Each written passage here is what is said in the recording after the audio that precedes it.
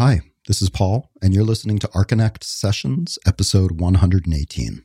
This week, we're introducing a new format to the show, inviting guest hosts to lead the conversation to discuss topics in the news and topics that interest them from their perspective.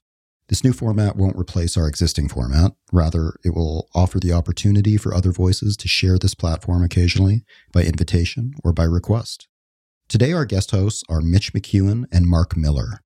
Mitch and Marc have both been on our podcast previously and have had an important presence on Archinect as a blogger and as a voice of intelligence and reason in our discussion forum.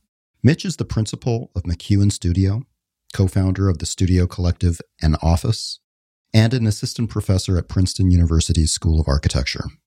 Marc is an assistant professor in the Department of Landscape Architecture at Penn State University. So, Marc, I didn't know that you were on Archinect before, and so now I feel guilty that I didn't listen to the podcast that featured you. When was that? We were talking about Ben Carson. Oh, goodness. Okay. So that was last fall. Okay. In his appointment, and just how, the sort of unclear mission of HUD in general, right? Mm-hmm. You can't look at it and really understand what they're doing. And then what he was or was not bringing to the table as the new head. So that's what the topic was. And then we also touched briefly on the passing of Zaha Hadid. Oh, okay. And Patrik Schumacher's, I characterize it as he sort of let down his guard a little bit and showed a softer side, reflecting on Zaha and what she offered. So, okay. Well, so I guess the big news, it would be odd not to talk about the big news of the day, right? Which is the Pritzker Prize. And I haven't seen you tweeting about it yet, but no, I haven't. I got on there and was pretty excited. The Balkrishna Doshi, who is the first Indian to get the Pritzker Prize. What's your take? I was a little surprised, partially because, there's the running joke that Stephen Hall hasn't gotten it yet. So there's that first initial reaction. But even beyond that, it was just this person that was from out of nowhere, essentially, or seemingly so. But then you look at the body of work and it's like, oh, yeah, you're welcome to the club, right? Because, not even the matter of that as much as why didn't I know about this person before? Which I think is the bigger question, right? Right. Someone who's a friend of mine from kind of the New York City architecture world, and someone who I follow now on Twitter more than real life is Kian Go, was saying that, Kian actually teaches this person and was glad to see, from the perspective of urban ecology and working on different ways that from the very beginning a program can incorporate political possibilities around housing, excited to see this person. But yeah, I really look at it. It's the first time that I'm seeing the work too.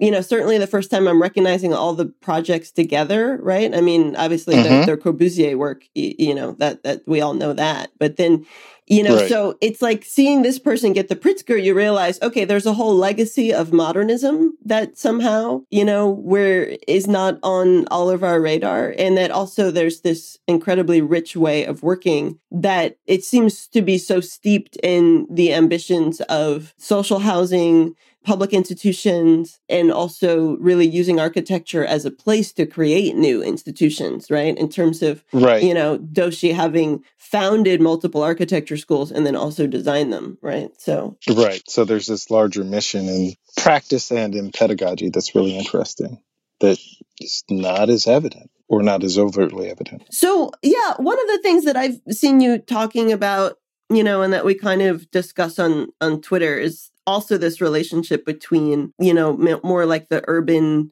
scale work of institutional building or, the relationship between disciplines at the urban scale and then what it is that architecture is able to discuss, right? Right. And something that I am really interested to hear your perspective on is really how landscape for you is this lens to understand urbanism, right? Because I see you often digesting policy initiatives or digesting also the politics of the way that architecture as a discipline understands itself. So how does landscape as a lens operate for you? For me, at the most fundamental level, I would say, or the bluntest level is, you can't have a building without property, right? You need to have those boundaries. You need to control those boundaries in order to set up the other. So even in that, there's this manipulation of space and of people as a byproduct that comes online even before you start imagining what the built form will be in that place. And then after that, just thinking about what happens in those interstitial spaces once the building's been constructed becomes this, for me, it's this interesting place where you start to see to what extent things are being manipulated. At one point, it was everything beyond the door was being manipulated and controlled. And now we're getting to the point where, well, no, we're trying to actually control not just the experience within the building. We're trying to control the experience on the sidewalk and articulate everything so we can have everything look almost like the Photoshop drawings that we're trying to present to you with the luxury, people taking the luxurious strolls and the children with balloons. So for me, those are the basic questions. And then from there, it's always this matter of mapping these things and looking at how these territories start to play themselves out using geospatial data, looking for the surprises and the disconnects, and seeing how these things are being manifested, or the long-term goal would be to, as I've noticed you're trying to look at, predict what's happening, right? Because planning as a tool is one step behind in the respect that developers are actually projecting 10 years ahead. And once they figure out what those 10 years are, they're also looking about where we're going to put money next, which means they're already mapping out territories and spaces and trying to imagine what that next will be. So yeah, you're kind of talking about my Twitter challenge from Paul Goldberg. Exactly. Right, right. And of course it's happening. So why aren't we paying attention to that? So there are these interesting disconnects and fantasies or not fantasies, but omissions that are occurring in the way that we're looking at things. It's interesting because when you started immediately talking about property as something that landscape architecture kind of, brings to a perspective on the city, which is not the first thing that, comes to mind when I, as someone who doesn't work on landscape, think of that. Mm-hmm. But the way you're talking about it reminds me of Craig Wilkins' book, Aesthetics of Inequity, where he's immediately getting into the philosophy of property and how that's something that Black architects can work on in the city, and really understanding that architecture implies a relationship to property and then therefore a philosophy of property. And I hadn't thought about my Twitter beef with Paul Goldberger in that way, but just to explain that, what's at stake there is that there's a preservationist argument for basically stopping the demolition of the Union Carbide building. And part of what's happened amongst the preservationists is this kind of surprise that the rezoning and increasing FAR would threaten that building with demolition. And some of the preservationists have said that no one could predict that. And I think that that's a challenge, that I think somebody could have predicted that. Right. And it happens all the time, though. What do you mean? Well, in the sense that that's prime property. So if we can't get the numbers to work, right, there's that classic line, you've got to get the numbers to work or everything has to pencil out. Something has to change. So regardless of what's there, there's always a question of what do we need to have there in order to get the rate of return that we're looking for, right? Which is a very different lens, but that's the other conversation that's happening. Completely. And that's where I feel like, in architecture today, we have so many computational tools, Mm-hmm. and yet somehow those tools tend to end up serving a primarily aesthetic project, where I'm much more interested in those tools being part of political project and entering a political project specifically through things like property and the terms of property, the terms of preservation, costs, labor costs, materials costs. Mm-hmm. Which, it's funny, I was just looking at a book from the Bauhaus today, and, none of this is new. It's just that, again, I think going back to the Pritzker thing, it's like there are certain legacies that get erased, even if they're legacies of modernism. Right. Well, was that something you were starting to get at when you put that post out, the blog post on Archinect about what do we allow ourselves to forget? Yeah, what do we allow ourselves not to know? That's part of it. I wasn't so much thinking in terms of the history of architecture. I was thinking of it more in terms of what is it? I mean, in a way, what you were talking about with the rendering, like this kind of happy rendering, of somebody walking on the sidewalk with a balloon. What is it that we allow ourselves to erase even in the act of drawing?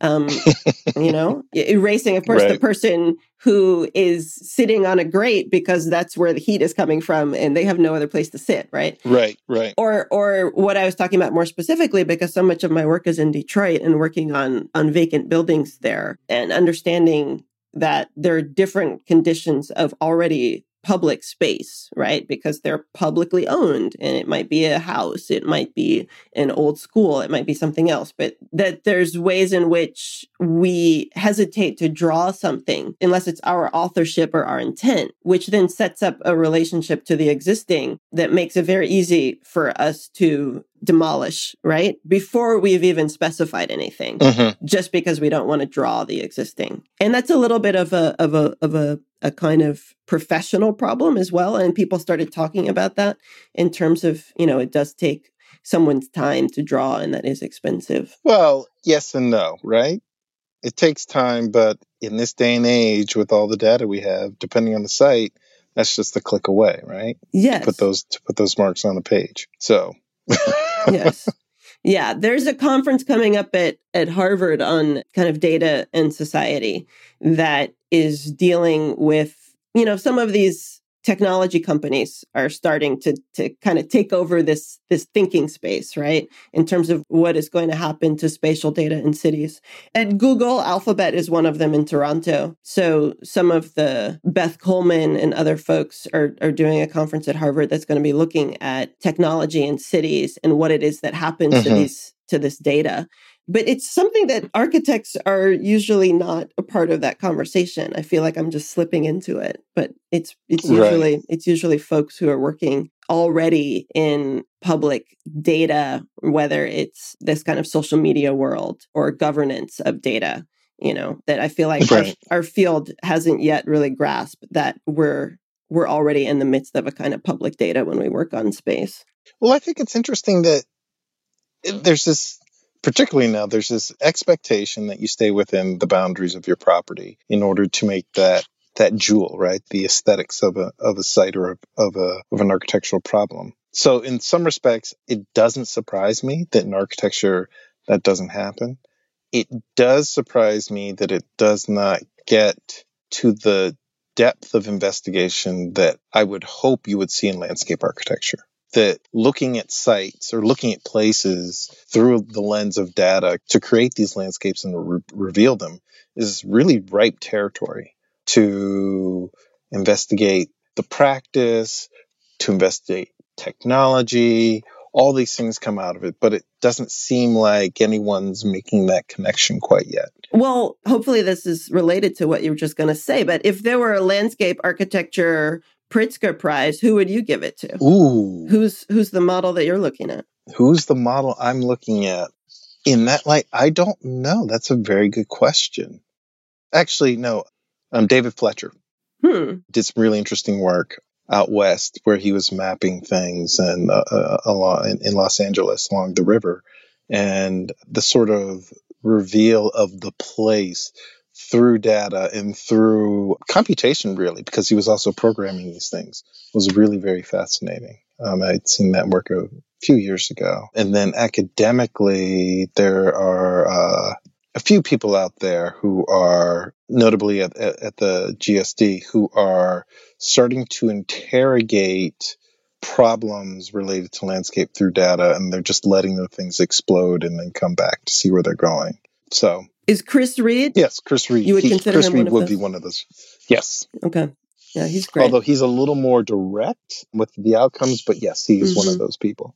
So there's some interesting things happening. It's just, I don't know, maybe it's early yet, right? People are saying, or seeing these things and saying, oh, I never thought about things that way. And then there's also this, within landscape, there's this really interesting push towards looking at dredge as a material and as a space, right? So looking at rivers and inlets as these places that produce a product that needs to be dealt with somehow. And that in itself is there's this reciprocity between how you manage a landscape and at the same time create a landscape based off of that byproduct. So there's been a lot of discussion around that. So the other things are kind of off to the sides right now. Okay. Is Cleveland on your radar at all as far as landscape and dredging and rivers? Because they famously had this incredibly toxic river that I think is called the Cuyahoga, yes. And it was on fire. It was so toxic, it was on fire. And they're celebrating. I went to the CUDC, the Cleveland Urban Design Collective, I guess 2 weeks ago. And they're planning this amazing 50-year anniversary of that event. Basically, which is a kind of weird thing, right? Right. It was so toxic, it was on fire, and now it's 50 years later. But I think it slots in one way. It's like the events that are marking the 50-year anniversaries of many of the riots that happened in 67 or 68, depending upon where you are. That's interesting. Right. And that, I feel like I was on the early wave of that, these 50-year kind of protest rebellion anniversaries, because in Detroit, the big rebellion that burned down downtown happened in 67. So it, in Detroit, this already cycled through, and now it's coming here in New Jersey to Trenton. But what's happening in Cleveland, they're demarcating it also in relationship to environmental action, because apparently the mayor at the time, and he was one of the early Black American mayors in, major city in this country, he connected the cleanup of the river to environmental justice. And according to the folks at the CUDC, I haven't had time to research this on my own, but according to these folks, this was really a key part of the early political organizing for the Clean Water Act. Okay. And I think I've seen something similar to that, or supporting that statement. I can't recall where, though. Yet another quick flip through. But no, Cleveland is not directly on my radar, partially because there's a group that's really invested in dredge, and I'm fairly sure Cleveland is one of their target sites for that very reason. So I let the experts with all the technology and the connections and grants do all that stuff, and then I'm just trying to figure out the other stuff on the other side. Right. But it seems to me that there's also an interesting connection, if Cleveland being the point of departure, of environmental justice in all the manipulations of these particular types of landscapes, or these cities, really, as an urbanism where there's this reciprocity between who's living there or what's there, what's the material in place, and what are we pulling out and what are we putting in place in order to claim that this is a healthy or a vital city or neighborhood in the city. Which could actually be very interesting as an examination of not just Cleveland, but Pittsburgh, which is going through its own sort of throes and renaissance. Any number of the Rust Belt cities, I'm curious if they could be examined through this dual lens of both how water is treated and how people are being treated, or neighbors are treated as materials or products.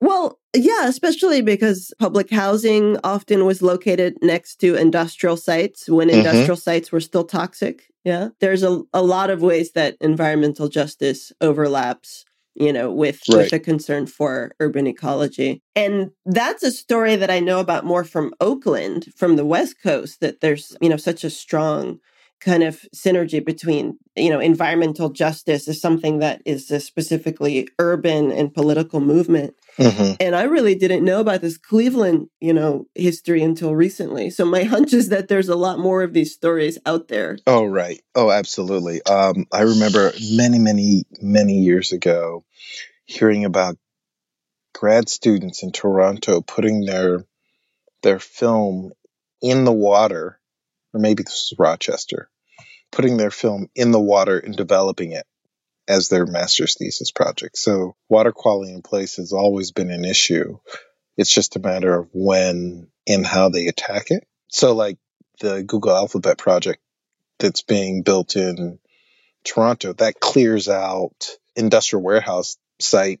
But then at the same time, it brings up this larger issue of what to do with the river, which is the Don River, that comes into basically floods the site, or would flood the site if they did not dredge that area annually, or as they're proposing with this new development, create a neck that kind of allows any overflow to move further south instead of hitting the bend, the 90-degree bend that's there right now.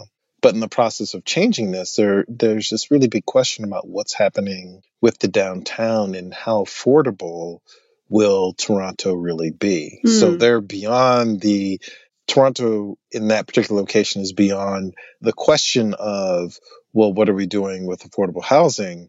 And they're in that next level of, okay, we're clearing a lot of people out, or we're making the city into this particular area into a very expensive territory.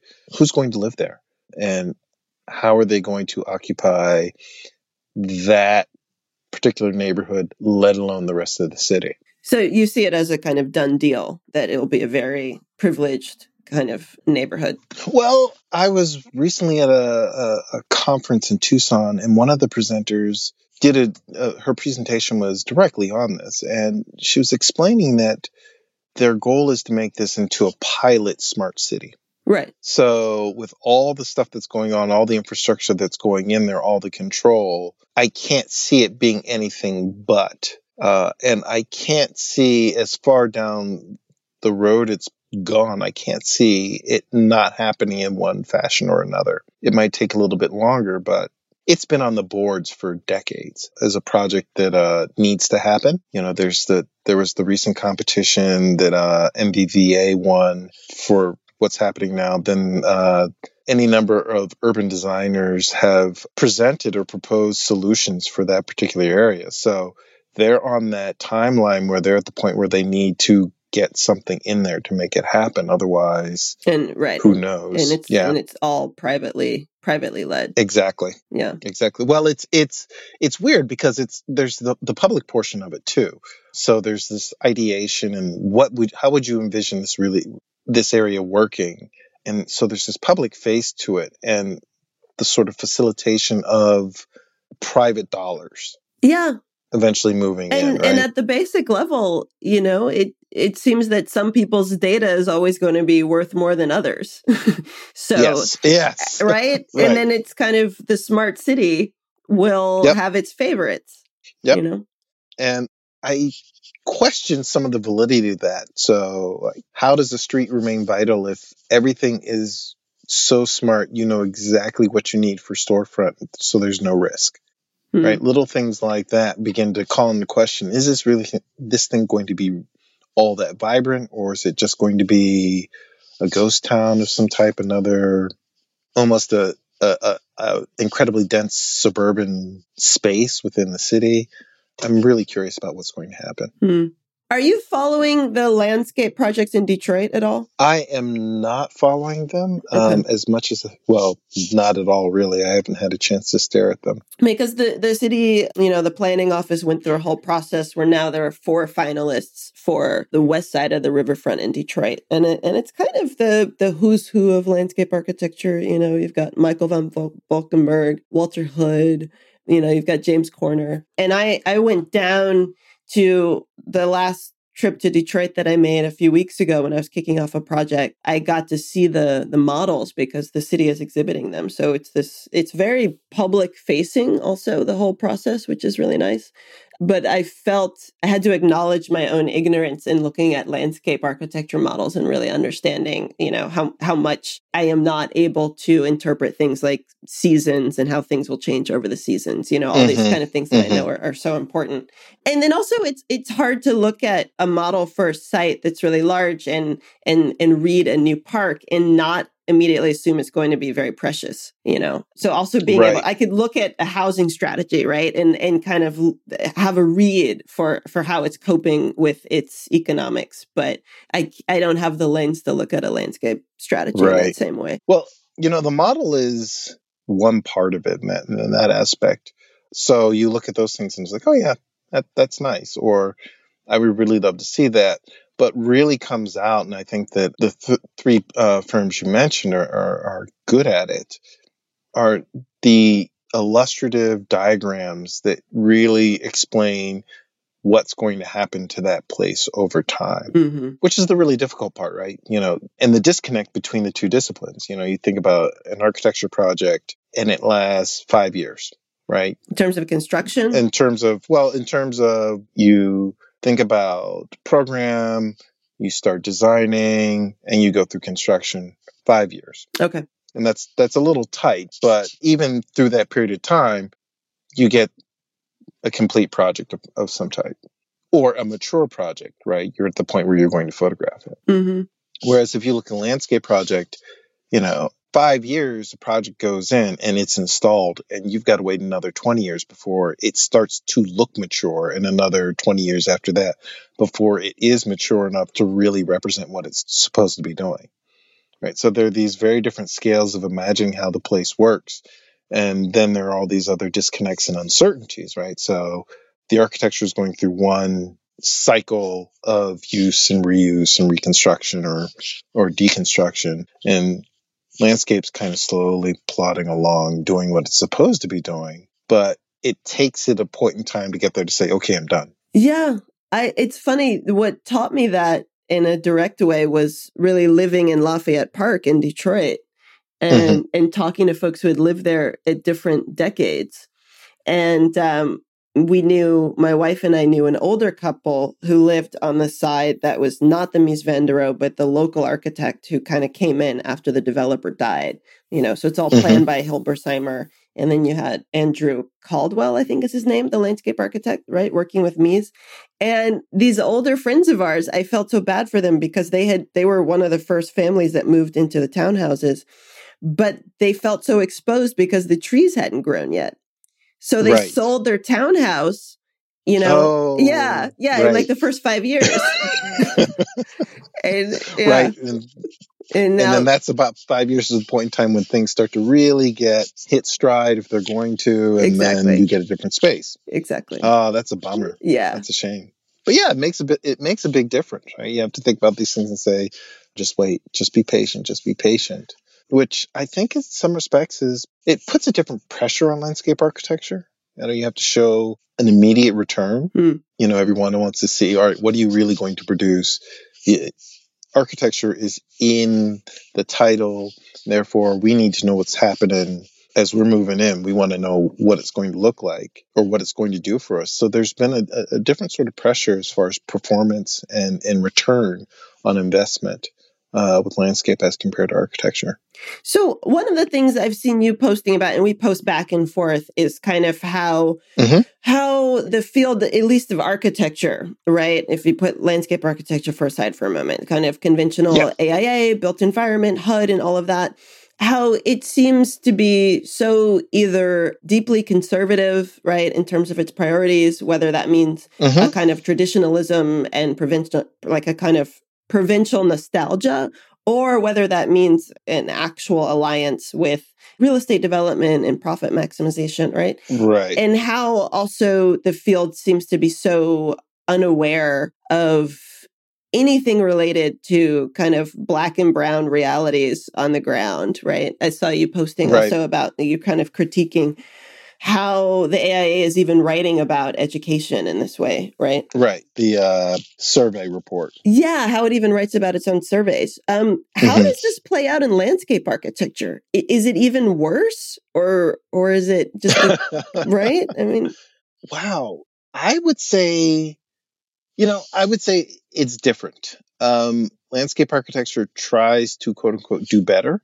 There's a more open position. And I think going back to my point about property and territory, I think there's an understanding that there are properties in their territories that aren't just controlled by, to use the trope, old white men.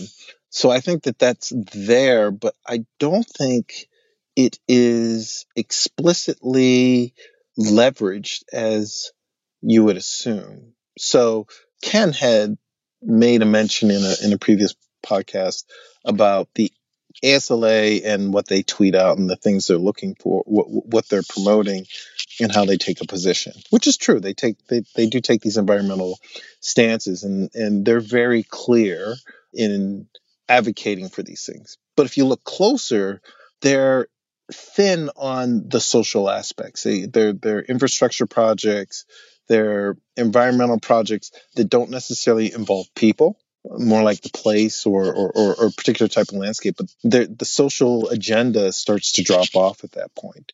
So there's this weird disconnect between what their landscape architects are grounded in versus what the ASLA is advocating for versus what the ASLA, the efforts are trying to make. So they've been doing for a number of years a annual workshop or a retreat about diversity, a diversity summit. That's what it is. So they've really been trying to make an effort to reach out to people of color to figure out what the next steps are, recognizing that the demographics are going to change. But you never really see what's happening, or you never see it in something they're advocating for as far as a bill goes or something like that. So it's different, right? It's like, yeah, you're doing some stuff, but I want to see you do more, or, where's this really headed? Yeah. I mean, it's interesting because I presume that in landscape architecture, you're generally starting with a kind of public client or a public lens, right? If not the actual kind of property itself being publicly owned in some way. So that, there I would expect that the aspect of the field being so publicly oriented changes a little bit its politics too, that you're Right. not catering always to some privileged client, who's got concerns around image in a certain way, right? Or concerns around maximizing, if not profit, even the kind of image of profit, right? That would change the dynamic. Well, it does. It changes it to a degree, but there are still those private clients, right? And those private clients are bread and butter. If you think about the range of things students will do once they graduate, you get anything from people who will go into landscape contracting to parks and recreation and everything in between. And there's a lot of privacy in there. So those really major public projects that everyone's looking for to advocate for what landscape is this public space that's always shared, are really far and few in between. And if you look at the pattern, you see who gets those projects over and over again, right? It's the headliners. Mm-hmm. So it makes for these really, really interesting and sometimes frustrating disconnects. And I think that's why this whole notion of property becomes very important, because of the assumption that, well, we will always do public projects, or the things we will do will always be for the greater good, when in reality, there's this other side that you need to reconcile yourself with as far as practice goes, and applying a perceived greater good or an agenda of some type to it. I feel like that's something that I am always, or not always, but I feel that I need to learn more about this moment of 50 years ago, right? This moment of the late 1960s, maybe into the early 1970s. I know at Columbia, where I did my MArch, there was the big takeover of the whole university, right, in protest. And one of the kind of micro histories of that moment is that it was actually the Puerto Rican and Black architecture students. They had a kind of joint club, probably because there was not that many of them, right? So they had a joint club that actually sparked the takeover, because the takeover was very much around terms of public property, in terms of how the university would expand itself, and whether that expansion would mean using some kind of, I don't know if it was eminent domain or just the purchase to take over a park in Harlem, right? So that's kind of sparked this whole protest. And I feel like that late 1960s into the early 1970s then was a moment where there were a number of folks. Max Bond was already, practicing and really building up his practice. I worked for a Columbia grad who had his own practice in San Francisco, who was a Black graduate of Columbia with an urban planning degree doing big infrastructure projects. Of course, Norma Sklaric was working at SOM doing big projects. Like there was a moment of, whether they were municipal projects or kind of corporate firms, where there was a different vision about how Black architects working in the discipline would change the discipline itself. Right. And that, I can't trace that legacy in a continuous line. That line becomes broken, right? When I look to trace that legacy, it really starts skipping off in the 80s into the 90s. Right. Right. Well, it goes back to, these are people who demonstrated that they were really good, therefore they were given a break, right? And they were allowed to do some things. And then they leveraged that opportunity from there, right? As compared to the norm. So I think it also has to do with property, the way you're talking about it too. That large, that corporate firms were doing projects that weren't just high-rise office towers, they were interesting embassies and things like that. Right. And then also municipal projects were doing something in the middle of the city that wasn't just a kind of a Google corporate, concern, right? What's the next big thing that's just going to give us money? Yeah. We want one of those. Yeah. Yeah. Well, yeah, it's true, because that was also a period of time when things were still political, right? You could still talk about a building and it wasn't just a form. There were implications wrapped around it. Why would you put it there? What's the language, or what's the social and cultural significance of it? That was a very big discussion with these projects. What's the good behind them as compared to what's the return? I think that language has changed significantly over the past 20 years. And so that's why we see the waning, or these increasing gaps in who's being recognized for their skill sets, because they're not part of the model or the mode. Yeah. I mean, just kind of looping this back to the Pritzker that we started talking about with, I think the Pritzker Prize has been trying to give a message for at least a decade now, because Sejima and, Alejandra Aravena, you could put in a similar camp in some ways, right? In terms of structuring a practice around also the question of who gets to be the client and how, right? And that could be egalitarian. Right. And of those three that I just named, I actually think Doshi has something very specific that I don't know all the Pritzker Prize winners, but he seems pretty unique in the sense that he also had the ambition to give back to his hometown, right? And also build institutions and really build for folks who are at the margins of what we think housing might be able to do in terms of extreme poverty. So, absolutely. And I think that what's really fascinating, I agree with you with the whole argument that the Pritzker is pushing and trying to push the boundaries of what good architecture or exemplary architecture or architectural practice should be. And I think that quiet message has been very interesting to watch, and that they're not saying anything out loud. It's just, well, we're going to put these people forward. We're going to let you do your homework, right? You're going to go look at them. You're going to figure them out. And then if you're really smart, you're going to start following the thread, these breadcrumbs that we've been dropping, and you'll look at the body work and realize what the larger agenda is. Yeah. And especially here in the US, really try to connect the dots, right? Because maybe the next Pritzker work needs to come out of HUD, I mean, could you imagine? Well, yeah, that would be interesting, right? To see what would that really mean, right? What would that vision mean? Yeah, growing up in DC, I used to walk past the Marcel Breuer HUD building on a regular basis before I knew anything about architecture. And I mean, that building itself is amazing. If there were a way to take something of the logic of Marcel Breuer, and really understand that this is a major work of architecture and that needs to be part of the standard of what a place like HUD is working on, that would be a very different way of this country working on its version of the limit condition of housing. Right. Well, that would also mean that HUD would, not just HUD, but there would have to be a reckoning to say that it's not just four walls and a roof, right?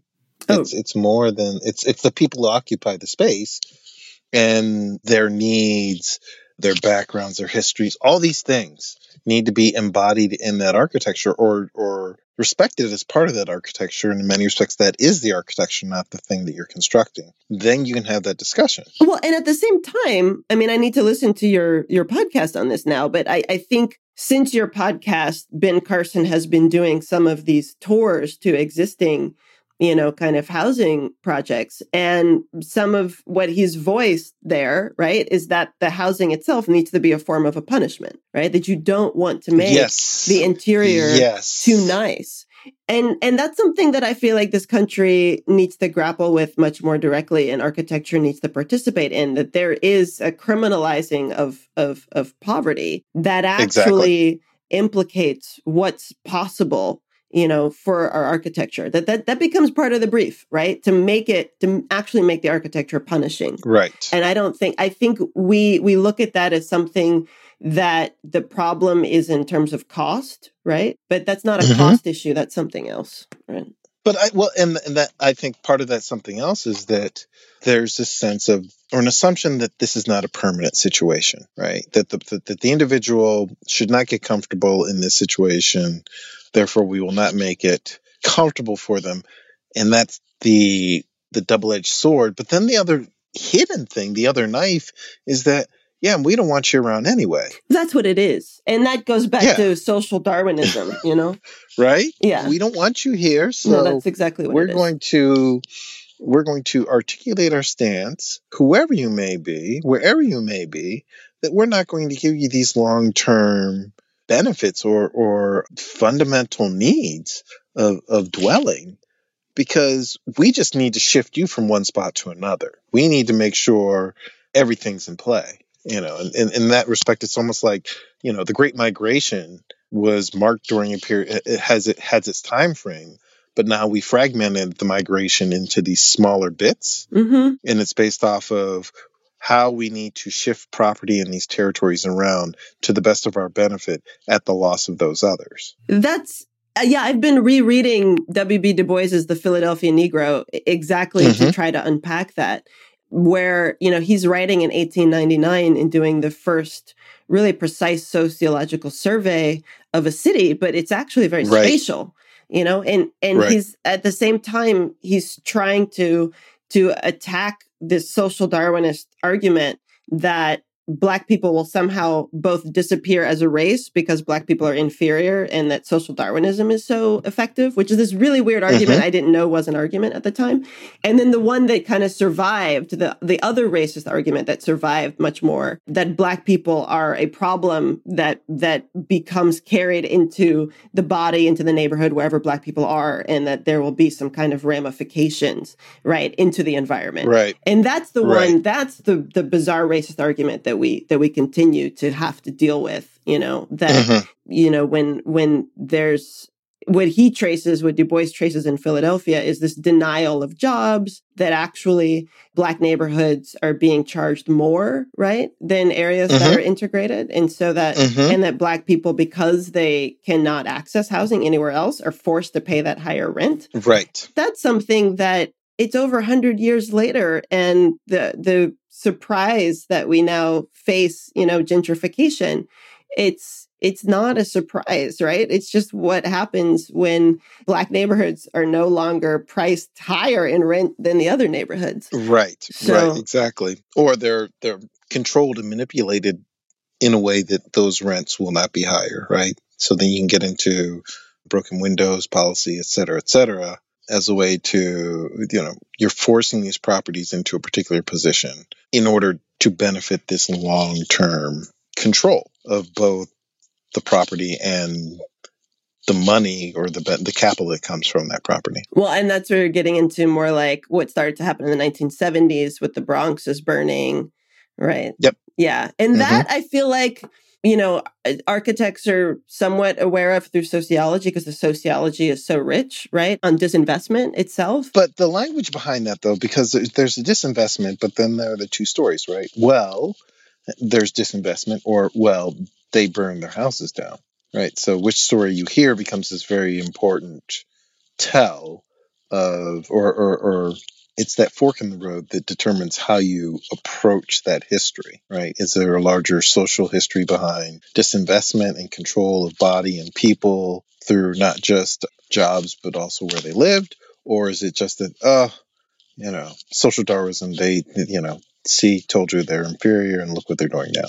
Well, I think for me, one of the takeaways of talking to you is that these terms of property are so critical, in that they then imply not just kind of delineations of private and public, but also relationships to processes that might be exploitative, that might be, not just divesting from neighborhoods, but also, ways that property can imply relationships that are set up to be what might be called, kind of competitive, but that they don't have to be, right? Like that, right. that property can obviously, I think, those of us who work in the built environment tend to be very aware of the ways in which space can be an equalizer or be a benefit beyond those who own it in the same way that you own an asset. But that's not something that just happens, right? Right. Well, that's the whole thing. So you have property, and this is one of my favorite rants, is that there's a difference between a site, there's a difference between property, and there's a difference between landscape.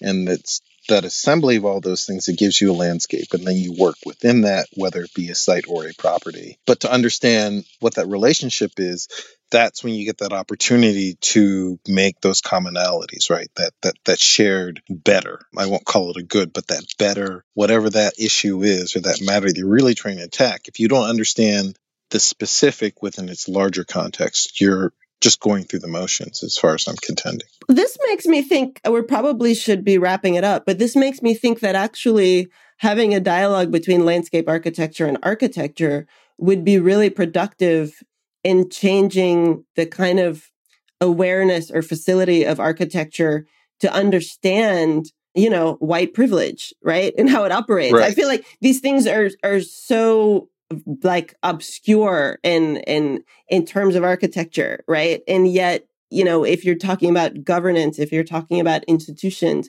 it's expected that you understand like basic things like how history plays out, or what constitutes white privilege, right? But somehow in architecture, it's like no, we've got other things to work on, right? And right, exactly. And it makes me think that as much as it's difficult to change the conversation from within architecture, and then it seems like you got to do that within your own turf first, and then figure out something else. That actually kind of a dialogue between landscape architecture and architecture might be a way of changing that conversation. Landscapes, it's got its hangups too. Yeah. So I'm not convinced that landscape has the answer, or that exchange does. I think there needs to be an outside activator. And I was thinking about this recently, that what needs to happen somewhere, someone needs to start an architectural economic history program.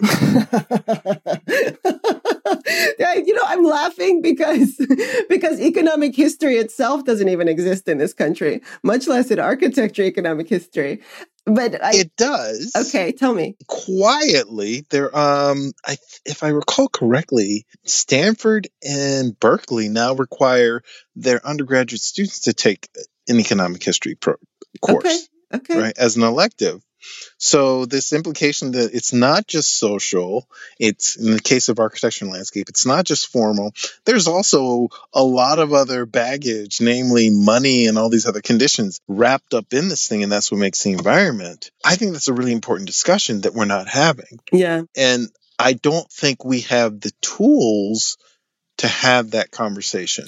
But you know what? We do. I mean, this is where Adrienne Marie Brown, the activist in Detroit, she's got, I can't remember right now the name of her book. Hopefully we can add it in the link. It's basically about how she learned kind of collective organizing. And she was also working through science fiction, she started something called the Octavia's Brood, which was folks working on Octavia Butler inspired science fiction. And it's, you can start anywhere. You can start anywhere. So I think we do, the discipline is so brilliant and intelligent and has so many tools. And we do have the tools. I think you saying something like economic architecture, economic history, just even imagining that is wonderful.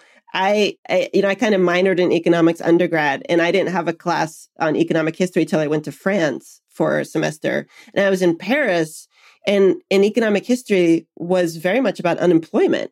And it's like, yeah, that changes how you think about economics when you start with unemployment as an experience, as a social reality that then has to be, grappled with in terms of policy, rather than just, interest rates and stock market all the time, right? Right, so exactly. It's very different. Yeah, very different. Those very projective manipulations or tools. And I think that that's the nice, interesting thing about it, right? Because then if you use something like that and as a history, right, so you can look back and you can look at the calibration relative to all these other events occurring and then say, all right, what's happening in the next 20 years, 50 years, what you can create these speculations. And I think that's really, really interesting, but they're not just built speculations. They're built speculations that are directed towards something, right? There's a goal that doesn't necessarily have something wrapped around it. Well, I'm in. It sounds, you make me want to collaborate on whatever this is. Cool. Well, I have to find that club, right? I have to find the gang that'll get that together. Okay. I don't have a degree in economics, so, I've got the history degree, the architectural history degree undergraduate. So it's a different thing. But yeah, I would love to see that happen somewhere. And I think that one of the things that really got me thinking about it was the US 2050 competition that was announced early in the fall or late fall. Which one is that? It wasn't an architectural competition. That was the big problem I had with it. Okay. I can't recall who sponsored it. The Peterson Foundation sponsored it. And the whole point was to basically crunch all the data and tell the story of what the United States will look like in, I believe it's in major metropolitan areas, but what the United States would look like in 2050. Really straightforward and simple thing, right? So if we can crunch those numbers, we can also start to speculate what those built environments will look like. So why there's no inclusion of quote unquote design in this process kind of baffled me. And then just looking back at the history of all of this and thinking, well, there's a pairing here that's missing. And this is a really interesting opportunity. I've just been mulling this over for a while. Yeah. Or it's just gelling. Yeah, completely. I think a lot of the work has to be speculative. And, maybe what you're talking about could also take the form of speculations that are presented to foundations who might be interested in supporting them. Exactly, right? I mean, I did this I had this show on the road for a little bit that I took to Pittsburgh and Detroit on this is what we will build when we get our reparations, which was just wanting to continue the argument from Ta-Nehisi Coates and take it into the built environment already, not waiting for permission. Where'd you do that show in Pittsburgh? It wasn't a show. It was just this workshop, and then also, so to speak, a kind of symposium with a poet. So that was sponsored by the Center for African American Poetry and Poetics in Pittsburgh. That's part of Pittsburgh University, University of Pittsburgh. University of Pittsburgh, yes. University of Pittsburgh. Okay, I was just curious whether you were actually engaging communities or not. Well, yeah. It was okay. It was hosted at a local organization that invited the public. Do you know where that was by any chance? I'm blanking on the name of it right now. Point of transparency, yes. I will proudly say I'm a product or a byproduct of the Hill District. So I'm always curious when things happen like that. Okay. Yeah, we were not in the Hills, but there was a table that wanted to make a proposal for the Hill District. So part of my collage afterwards puts some kind of dense, what then I start to sketch as like these concrete, almost, they're too large to be bunkers. But this kind of concrete clusters, because one of the groups was really interested in protecting the Hill District from gentrification in some ways, or some kind of land grab. Yeah. Right. Well, too late for that. Yeah, What I know. was one of the first, one of the first public housing projects in the United States got torn down, and now it's mixed rate, and there's controversy behind how they're managing that. There's stories about how people were rejected from living in or moving into the new units. Oh no, even after they were displaced. Well, it was before construction started, but it was this whole deal of, well, we're going to enforce rules in a way that we haven't enforced them in some time in order to make sure the numbers were as low as possible. And so there were stories like that were out there, and it's a messy thing. But that's another story altogether. Yeah, I want to go back to Pittsburgh. So what? Okay, so one last thing. What do you want to say before we wrap up?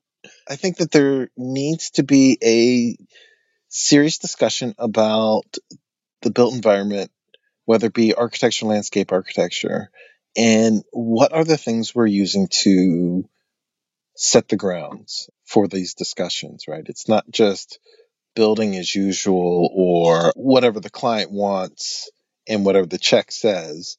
There needs to be this other conversation, this long-term conversation, dare I say, a theoretical discussion about what this trajectory is and who it benefits and who it doesn't benefit and how we can change these things, right? Mm-hmm. And then how do we get this message out, right? It seems like in being so nervous about what we do as designers, we have retreated into the corner and started to do some very specific things.